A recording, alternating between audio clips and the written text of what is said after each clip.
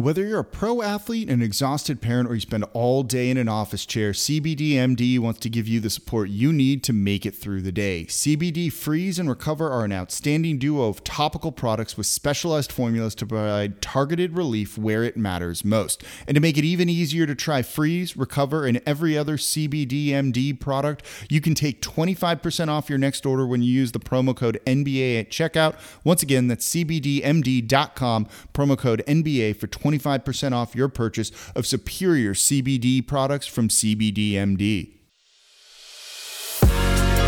You are Locked On NBA, your daily NBA podcast. Part of the Locked On Podcast Network, your team every day. Welcome to the Wednesday edition of Locked On NBA, the daily podcast covering everything you want to know about the association. On Wednesdays, I'm your co-host Jake Madison, at NOLA Jake on Twitter, and the host of the Locked On Pelicans podcast. And I'm John Corrales, at RedsArmy_John on Twitter, and I host the Locked On Celtics podcast. Full night of action here in the NBA. We're going to recap it all for you. You didn't watch every game. We did, though, even while covering some of our games, too. And it was pretty fun. So let's dive into it. First game up, we had the Magic losing to the Portland Trailblazers 106-97. We're going to let the hosts of Locked On Magic and Locked On Blazers take it away. What up, y'all? It's your past first point guard and host of Locked On Blazers, Mike Richmond, coming to you live on Tuesday night after the Portland Trailblazers beat the Orlando Magic 106-97 at the Moda Center. Carmelo Anthony had 23 points. Damian Lillard had 36, including 18 in the third quarter. And the Blazers beat a heavily depleted Magic team that were down to their fourth point guard by the start of the second half. This wasn't really about the style points. There were very limited style points in here. Blazers couldn't quite put the Magic away ever. Nikola Vucevic had a big game. They just couldn't handle him inside. But it's all about substance for the Blazers. They took care of business. Beating bad teams is their formula. They did that tonight against the Magic. Now it's on to close out this mini homestand with two home games, beginning Thursday against Philly and then Friday against the Cleveland Cavaliers. Check the Locked On Blazers for more. Hello, this is Philip Rossman, the host of the Locked On Magic podcast, here with a quick recap of the Orlando Magic's 107-96 loss to the Portland Trailblazers. What is there to say at this point? Another, not devastating injury, but another difficult injury hitting this roster hard. Cole Anthony going out with a shoulder injury in the second quarter, leaving the Magic with just one point guard and, frankly, very few options. Only 9 active players in the second half, and even then, the Magic have no answers when Nikola Vucevic is not in the game. Nikola Vucevic ended up playing 41 minutes in this game, including the entire second half. Give the Magic credit for their fight. They did a lot of really good things in this game. They had some strong defensive moments. Sure, Portland missed some threes, shooting 18 for 46 from beyond the arc, making more than half of their shots from beyond the arc. So the Magic did some good things defensively to keep themselves in the game, but they can never really make a run. They just don't have the players to do so right now. The offense really devolved into just Nikola Vucevic and Terrence Ross trying to get things going, and that's just not a consistent way to score. The Magic just don't have the weapons and don't have the ability to keep pace with teams, and frankly, they just don't really have the consistency right now. All hats off to Nikola Vucevic for battling this entire game. Obviously, I think a lot of people have more respect for him than ever before, but the Magic fought hard, but the fight's not enough right now. Tune into Locked On Magic later on for a complete recap of this game, plus a whole lot more. We'll see you a little bit later. Magic situation sounds a little dire. Quick question for you, John. You think they maybe need to blow it up a little bit there? I've been saying that for a while now. And not just because the Celtics could stand to use one or two of their players, but I just think it makes sense. The Magic are in a spot now where the pieces that they have, looking at the rest of the East, the timing is just not right for these guys. This group of guys is not going to ascend to the top of the East anytime soon, so you might as well take them while their value is high and start again. I mean, I hate to say that for Magic fans. I like Orlando. I think it's a great arena. I think it's a great fan base, but it's time. It's just time. Look, Vucevic puts up 27 in there. They just got nothing going in this. And, of course, another injury to them, this time to Cole Anthony, doesn't really make the rest of the season look particularly promising. Moving on, We've got the Spurs taking on the Golden State Warriors. Big win for Golden State, 114-91. Let's let Locked On Spurs recap this one for you. This is Jeff Garcia with Locked On Spurs, here to give you a quick react to the Spurs' loss to the Golden State Warriors. It was big last night to Golden State, 114-91, continuing their troubles on the second game of a back-to-back. Heading into the contest, the Spurs were coming off a huge win over Golden State in the home series, beating Golden State in that first game. But however, in the second game, the Spurs fell to 0-4, and in the second half, the wheels simply came off. The Spurs defense could not stop the Warriors' three-point barrage as Golden State finished 17 for 40 on three-pointers and shot 46% overall. They also shot an effective field goal percentage of 55% for the game versus San Antonio. The Warriors went on a 20-2 run in the third quarter, which all but put a nail in the coffin for the Spurs, something they did not need right before heading off to their annual rodeo trip, which keeps them away from San Antonio for about a month. The Warriors extended the lead to 86-65 in the third quarter, and from that point on, it was just all Warriors. In a nutshell, in the second half, the Warriors scored 64 points to the Spurs 41, and that's all she wrote. The Spurs also did not help themselves by turning the ball over 14 times, something the Spurs could not afford versus Golden State. You turn the ball over 14 times, you let the Golden State Warriors get loose from the three-point line and totally see your defense go away in the second half. Well, there's a reason why the Spurs lost 114-91. The Spurs, as mentioned, will start their rodeo trip against Atlanta Friday night. Hopefully the Spurs can get off that trip on the right foot. To subscribe to Locked On Spurs, simply go to Spotify, radio.com, or iTunes. Yeah, I don't know if anything else really needs to be said about that game. Steph Curry with 32 points on the night. And then to wrap up the first segment of today's show, the Pels taking on the Houston Rockets. Big win for New Orleans, who's now won 4 straight, 130-101. John, have you seen any Point Zion so far? What have you thought? I love Point Zion. I love anything Zion. It's just funny because sometimes I watch him and I'm like, oh my God, that dude is a brick wall. Like, you know he's huge, but you see him and you're like, oh my God. Sometimes it's just, when he was sitting down, I'm like, his calf muscles are like watermelons. It's just gigantic. But yeah, to see a guy that big out there dropping dimes, just playing a great all-around game, it shows you why the future is. You have a lot to be excited about down there in New Orleans. Yeah, 7 assists for him, which ties his career high. The Pelicans this season are 5-0 when he dishes out 5 or more dimes, and you're seeing them run the offense through him. He brings the ball up the court, and it just makes him so much more of a focal point for the offense and forces teams to immediately account for him. And you can't then scheme him out of things, right? Because he's got the ball in his hands. And it's working. They've won 4-0. They play again tonight with a chance to make it 5 for the Houston Rockets. John Wall had a strong game, putting up 25 points in this one. Eric Gordon, 23. And there's just nothing going for the Rockets right now, who since that Christian Wood injury have really hit a bit of a skid. So more action coming up around the association tonight, including a shocking loss for the Nets, and fun seeing Derrick Rose back in action for the Knicks. We've got all of that and more coming up here in Locked On NBA. This episode is brought to you by 1010. Now, you may have read about this in the New York Times or In Style magazine, maybe even Forbes, and we're excited to tell you about it. 1010 is an exclusive collection of 10 one-of-a-kind engagement rings designed by 10 of the most distinctive designers working today. Using only diamonds responsibly sourced from Botswana, 10 design masters have each produced a uniquely beautiful commitment ring. They're available now exclusively at BlueNile.com, and when they're gone, they are gone. We all know that the diamond engagement ring is iconic. It's a timeless expression of the deepest commitment between two people. And with 1010, it's been beautifully re-envisioned in the hands of 10 modern designers working exclusively with sustainably sourced diamonds. If you're ready to mark a special commitment or looking for a unique and meaningful way to celebrate Valentine's Day, you're definitely going to want to check this out. Again, this exciting limited edition collection of diamond engagement rings is now available exclusively at BlueNile.com.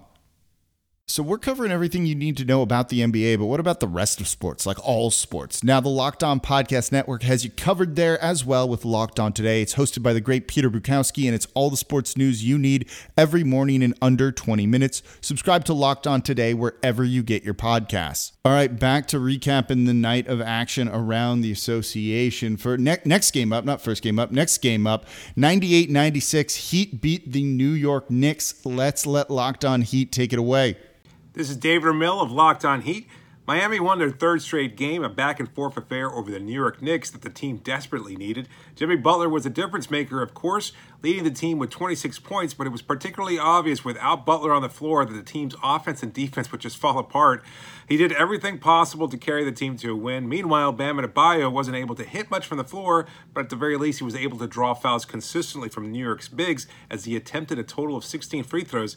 But Duncan Robinson is the concern moving forward as he continued to struggle, going 0 for 7 on the night and shooting just 32% over the last 10 games. While defenses do seem to be keying in on him, he's getting many of the same looks that he did last season when he shot historically well. So there's a possibility of an undisclosed injury or perhaps just a confidence issue that seems to be clearly affecting him. But one thing's for sure is that the Heat are going to need Duncan to turn it around and quickly as they prepare for a 7-game road trip that's the longest in franchise history.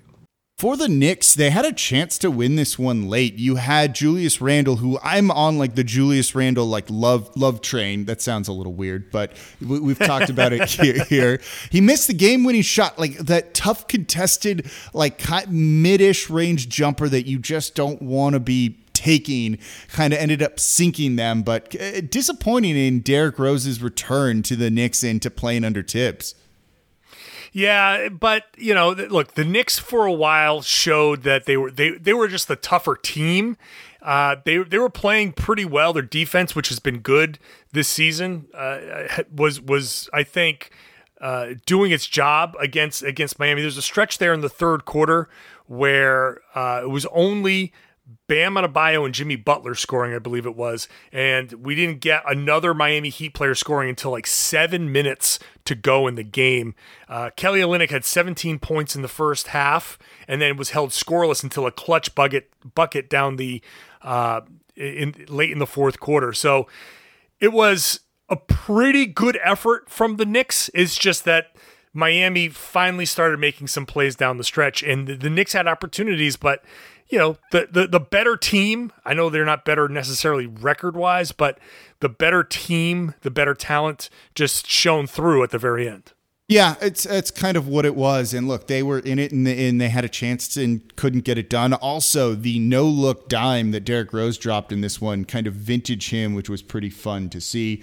One of the later games on the night, which ended up being one of the more fun games, I thought, and I watched all of this one, 76ers over the Sacramento Kings, 119-111.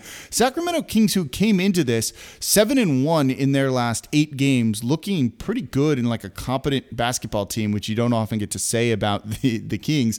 De'Aaron Fox, 34 points for him, 10 assists on the night. He was excellent, and the 76ers had no way to really kind of contain him in this one. But this kind of goes back to what you were saying on the last game. 76ers, just the better team. Joel Embiid dropping 25 and 17 rebounds. You got strong games from Tobias Harris. Seth Curry is an unbelievably underrated acquisition for this 76ers team too. He finished with 22 points on the night.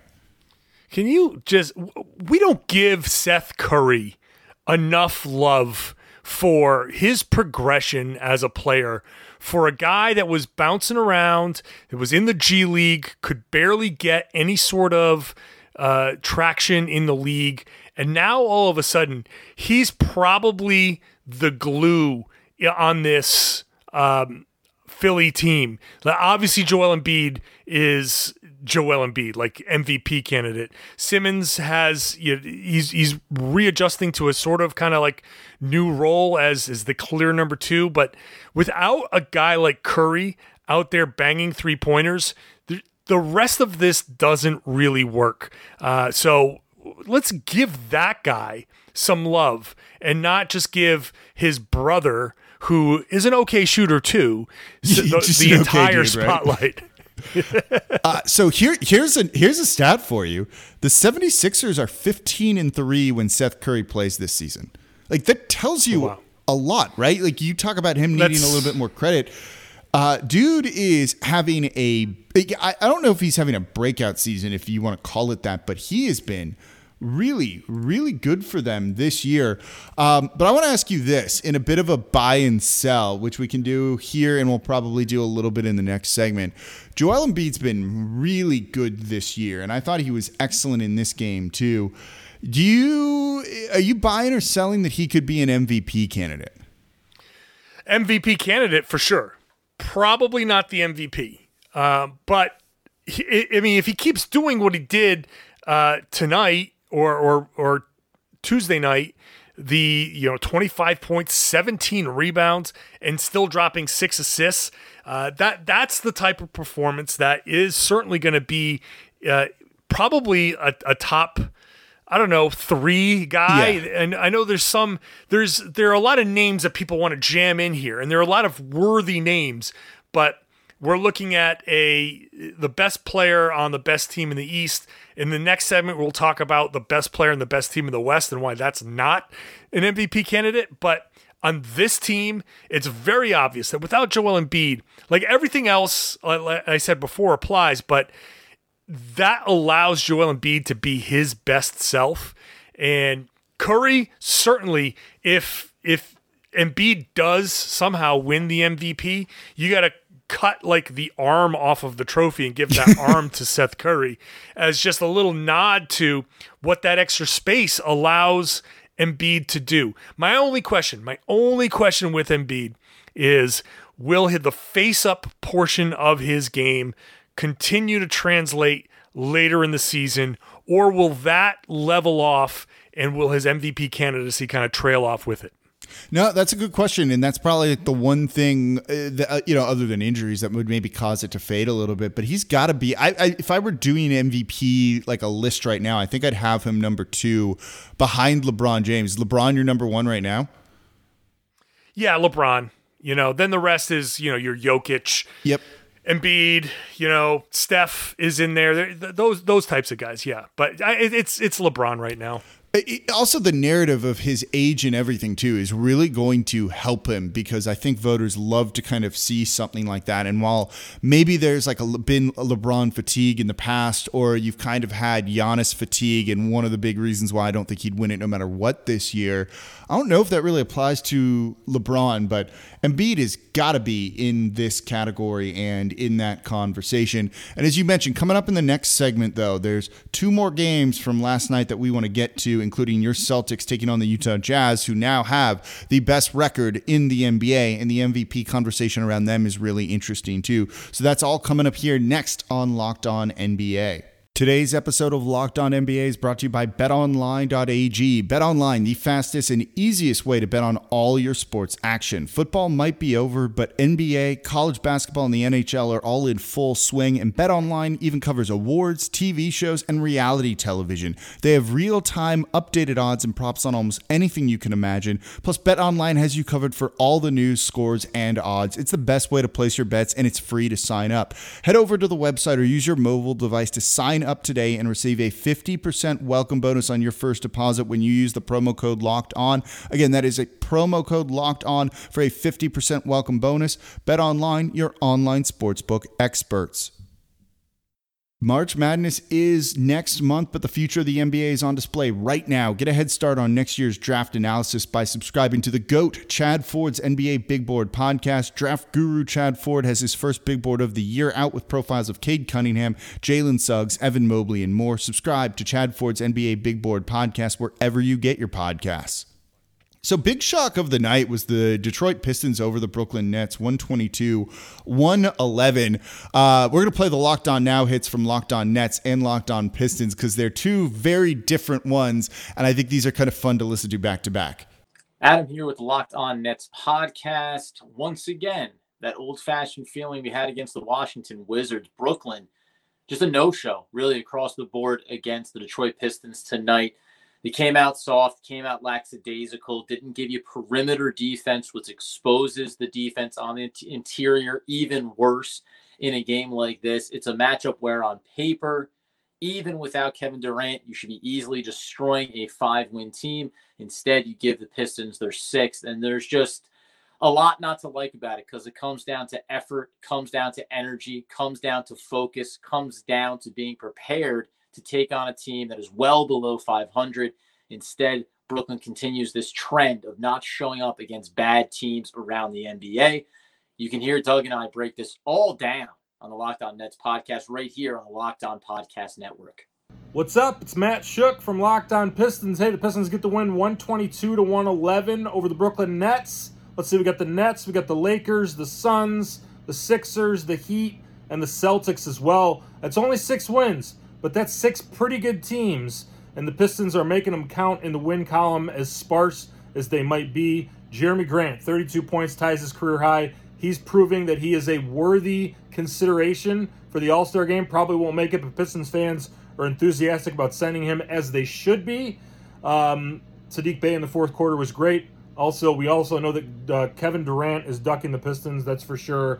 And we miss Bruce Brown here in Pistons land. But a win is a win. We'll take them anytime we can get them. 6-18, but a nice night at Little Caesars Arena. This is Matt Shook from Locked On Pistons. Check us out. So what I love about those last 2 clips, John, is the Nets are just like, this sucks. This team needs to show up, and this is disappointing. And the Pistons are basically like, yeah, that's basically what this was. The Pistons have 6 wins on the season, and it's not like they really deserve to win this game. I mean, they did because the Nets didn't show up to this one, and that's going to be a problem for the Nets going forward. But they kind of understand that it's like a fluke, and normally this wouldn't be the case. And sometimes that self-awareness makes me laugh. Yeah, it's true. It's true. And Steve Nash admitted it. He did say before the game that sometimes against lesser competition, they don't take their defensive assignments seriously. They don't put in that same effort. And they let the worst field goal shooting team in the NBA shoot 56% against them, which is just ridiculous. And that's exactly what it was. And now the question is, like, we make our jokes about the Brooklyn Nets, but the real question here is this concerning? Is this part of the concern for the Brooklyn Nets, or is this just good teams go and play bad teams and have letdowns, and while this is one of those things, the defensive issues are exacerbated, but against better teams, we've seen them play better. I don't know. I think there's a little in between here. There is still some level of concern, but I am also willing to just kind of blow this off to, the Nets. The Nets clearly didn't try. There was a point there where James Harden and DeAndre Jordan were kind of like bickering at each other. Yeah. That's the more important thing to me. Like, watching, is that something? Because as that was happening, I was like, well, Jordan is Kevin Durant and Kyrie Irving's guy. He's not James Harden's guy. Yeah, so that's true. Harden has no reason to be like, oh yeah, I'm cool with DJ. So I'm not trying to make this a big deal, but I'm just kind of like, file it away. Let's see what becomes of this. It's interesting that you kind of mentioned that stuff. And Kyrie Irving said after the game, and I'll quote it here, quote, "We're the team that gets someone taken out during COVID during the games. We're the team that has to deal with the refs. We're the team that is battling against so many odds," end quote, and kind of painting himself and this team as the victim here, which is like not the case at all. And this is all what they wanted in the first place. Right? Yeah. That quote is so, it's almost as obnoxious as Shaq trying to take credit for what Donovan Mitchell has been doing recently. Like, that's the type of stuff that concerns me with the Nets more than anything else. And that's the type of stuff that Steve Nash was kind of talking about as he said after this game. They need to figure out who they are and what kind of team they are. Are you the victim? Are you the dominant team? But yeah, it's a big eye roll to that comment, isn't it? A huge eye roll to that comment. Give me a break, Kyrie. Like, battle. Come on. What odds are you battling? They asked for this too, right? Like, Durant. This is what they wanted.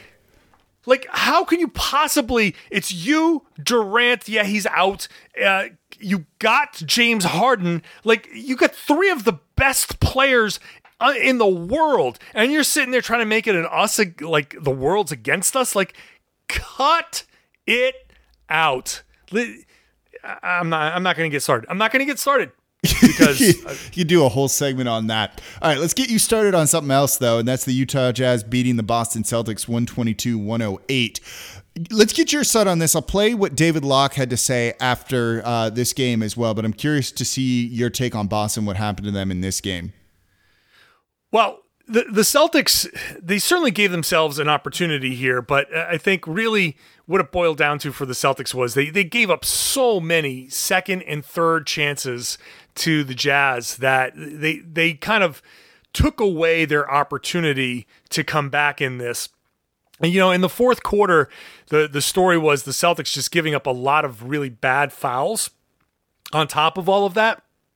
And when the Celtics were trying to make their comeback, they put the Jazz into the penalty, gave them penalty free throws very early in the quarter. And later on, when the Celtics were cutting it down to, they cut it down to 4. Grant Williams, 7.5 minutes to go, kind of stupidly hip checks Joe Ingles, coming across the lane, off the ball, meaningless dumb foul.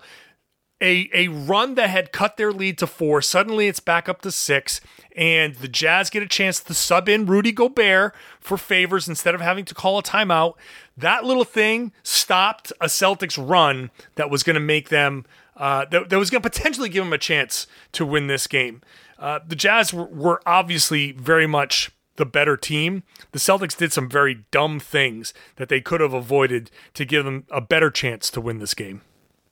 Yeah, no, I mean, I think that's a good way to put it. And you saw the Jazz really close well down the stretch too. And that's going to kind of get into what I want to talk about here in just a minute. Let's play the clip from David Locke, though, his take on the Jazz win, host of the Locked On Jazz podcast. The Utah Jazz won their 16th game in their last 17 with a defeat of the Boston Celtics.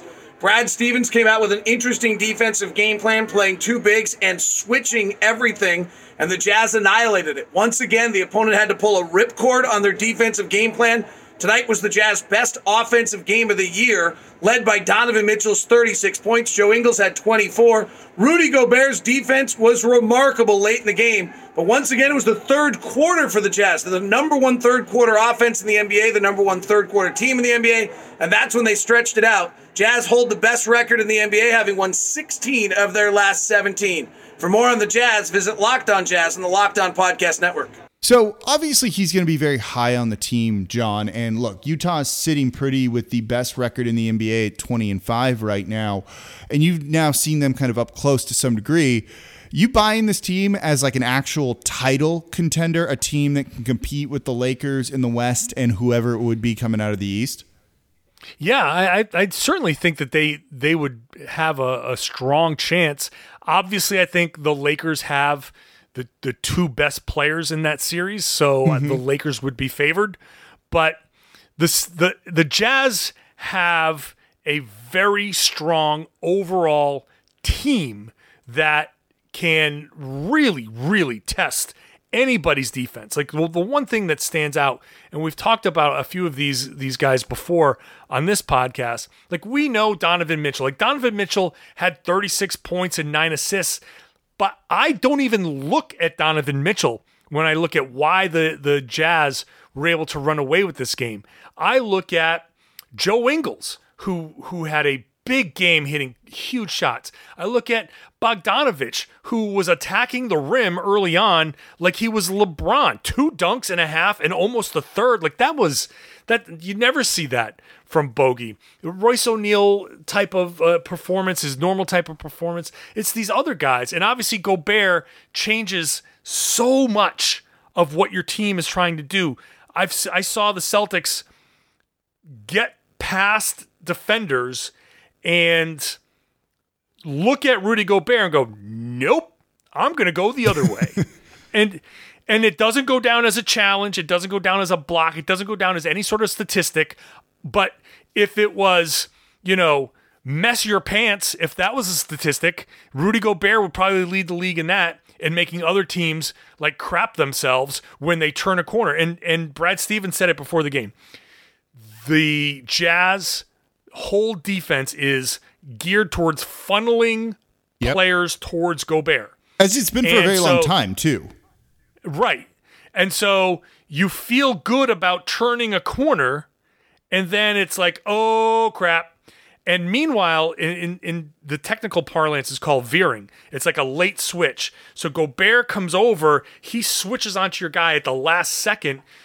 The Jazz defender, whoever it is, then rolls off and picks up who Gobert was defending, and now there's no dump off. Now there's no passing lane. It's a very connected style of defense that leaves you facing a strong shot blocker, one of the best rim protectors in the league, maybe the best.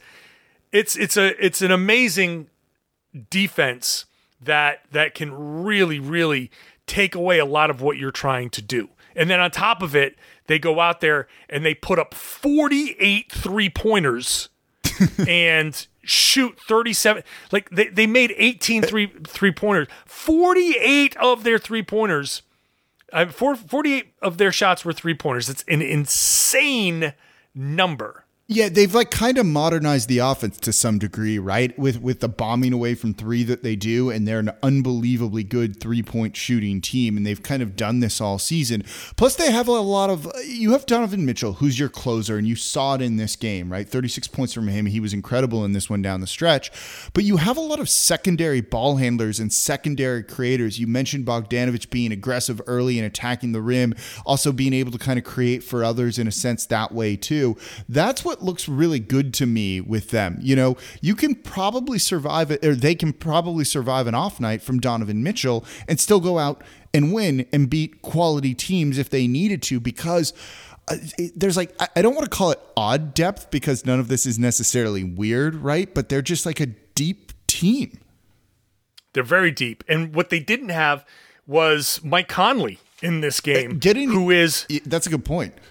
Yeah, he's a plus 19.3 overall with him on the floor. The Jazz are, and we didn't see a lot of offense from Rudy Gobert. He kind of, I don't want to say padded his stats. The Celtics in the last 3 minutes of this game just kind of were like, all right, we're done, and it just became a Mitchell to Gobert kind of dunk fest over the last couple of minutes. So that 18 points that he dropped was a little misleading. Gobert wasn't a huge part of the offense. He have like a couple of putbacks, which were really clutch, but Gobert is much more part of the offense when Conley is running the point.